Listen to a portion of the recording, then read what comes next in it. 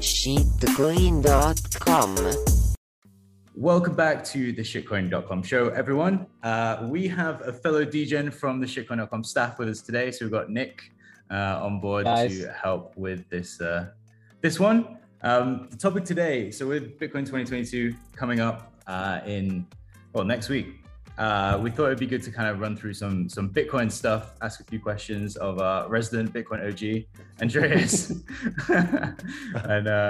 and get some answers that maybe you're all looking for, maybe some alpha. I don't know. We'll see. So how did you find Bitcoin? This is a bit of a tough one because it's very early. So I think I read about it on Slashdot in 2010. A lot of people read that. And I'm struggling to find the notes for this, but I had written notes that I was gonna make a Bitcoin bank in like 2010 or 11. That I just wrote on paper, and I was like, how do you give interest on the Bitcoin? Like, how does that work when there's no lenders? Because this is tough. And so I made this sounds really boomer, but Facebook used to be cool then. So I made a group on Facebook, and I invited some of my friends who work with computers. So like people who work with like IT security, programmers, some designers, all that kind of stuff. And it was basically called like, let's make a Bitcoin company. And I'm like, hey, I found this new thing. It's called Bitcoin. We can make a bank, and everyone needs to quit their jobs. This is the shit. And just literally no one cared. They still work in probably just repairing laptops and stuff. Nobody bought Bitcoin. No one gave a shit. So I gave up on the project. I think the project was called Fanta, like the soda. It's just like it was too difficult back then. So I let it stay for a while, and then looking at my Bitcoin Talk forum activity, it looks like I got back into it like 2011, and then heavy from 2012. So hard to say, but Slashdot and definitely I found Bitcoin Talk, and the IRC was a big place as well. So have there been any times in your time in Bitcoin that you thought another asset had a shot at overtaking it as number one? Yes, that has happened all the time, because when Bitcoin was very new, then it was just a program you installed in your computer. So it's just like you're downloading anything else. You install it, it's synced pretty fast, and then there's like 3 tabs. One is your transaction history, one is to receive, just shows an address, and it was always the same address, I think. And one was to send, and there were no fees really. So it was just it was like any other wallet, and because it was only Bitcoin, you didn't really think much about like how decentralized it was or how it all worked. It wasn't so important. It was just a way to send money. It's just like, when people ask me what it was, I just said, oh, it's Bitcoin. That's it's like PayPal, but it's not run by a company. It's more like BitTorrent. So back to your question, everything seemed better. Like the first time I saw Ripple, I'm like, wow, this is like Bitcoin, but with much more features. And it didn't seem relevant that it was just run by like one dude. But then over time, as things got like hacked and double spent and funds were frozen, you're like, so it's better because it is trustless and decentralized, and you do have some sovereignty of your funds. So everything always seemed better until you understand that they're missing the most critical part, which is censorship resistance. Yeah. But these days, nah, I don't think so. Ethereum is nice. Everyone's always, talking about smart contracts, and as we've seen with Sideshift, Solidity developers, they're in high demand, hard to get a hold of. Yeah, very. So do you think in the future there will be smart contracts on Bitcoin? Yeah, for this one, there's a lot of other people we should ask.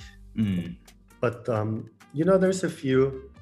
There's RSK, Rootstock, which it's a bit like Zcash in the sense that no one cares about it and no one has ever heard of it. That's the only way it's the same as Zcash. Rootstock is actually a smart contract platform for Bitcoin that no one has heard of. Have you heard of it? I've heard the name, but I've never actually used it. Nick, have you heard of Rootstock? No.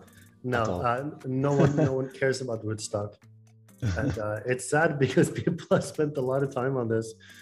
And then obviously there's Paul Stort's his idea, which is Drive Chain, where you would have smart contracts, but they would only be run on the side chains. Yeah. So the main chain would just be Bitcoin, and there would be some side chain that's like Ethereum compatible or fucking Tron compatible, who knows. Getting changes implemented in Bitcoin has been notoriously tough in the past. What do you think the future of Bitcoin looks like? Will it ever change? Basing on the question of Blake. Yeah, I mean, we'll definitely get more address formats because now Bitcoin only has 5 address formats, I think. It's it has 5? Yeah, it's the legacy, the one that starts with 1. Then it's a 3, which is like pay to script hash.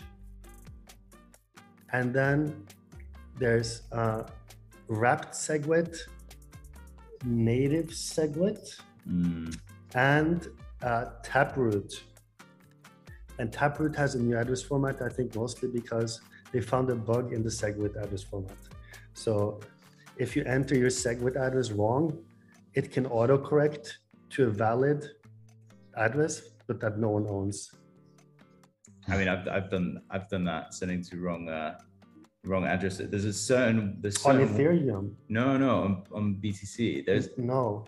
There surely there are. If you send SegWit coins to a non-SegWit address, that's different. Yeah. But the case I'm saying is with native SegWit, it's called a Bech32 address.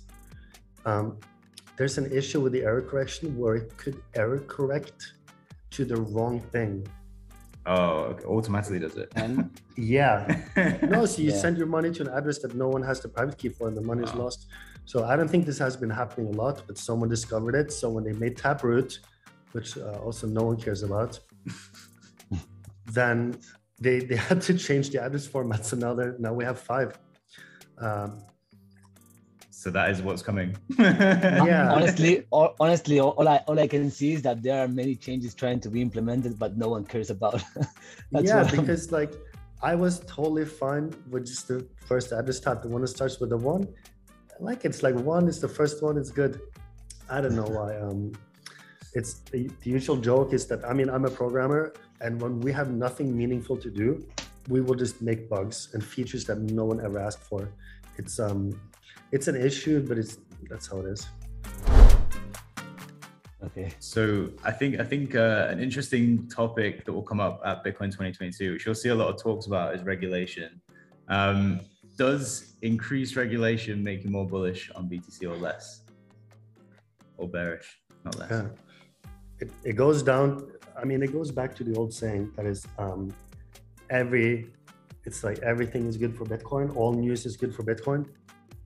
So I don't think that's true. But the way you say it is, if there's no regulation, then it's good for Bitcoin, because then you're just like the inmates are running the asylum. We can just do whatever we want, right? But if there's regulation, that means that politicians are worried about Bitcoin, which proves that people care about it. And there's like this Streisand effect where by trying to slow it down, you actually just make more people aware of Bitcoin, and then becomes hard to control because of the momentum. So, I mean, bad advertisement doesn't exist. They always advertise it with this. Which one? With every time they speak about Bitcoin, they're advertising it. Exactly. So they grow. That's what you're saying. Yeah, it's so hard not to. So, yeah, even now you see like the president of the United States is like put together a group from all these different places to come up with rules for Bitcoin. And I mean, of course the rules are going to be terrible, but at the same time you're like, wow, I never thought we would get to this point where that's what they're spending their time on. And they keep dragging Sam to Congress. Yes. It's because they have nothing to talk about Zuckerberg with him about anymore. So Sam. Please don't make Sam wear shoes anymore. He can lace his shoes now. Looks pretty good. Cool. So that covers it for this episode, guys. Be sure to check out shitcoin.com for all the content we've got going up there. And thanks to our sponsors, SideShift.ai, the no sign-up crypto exchange. Cool. Thanks, guys. See you next week.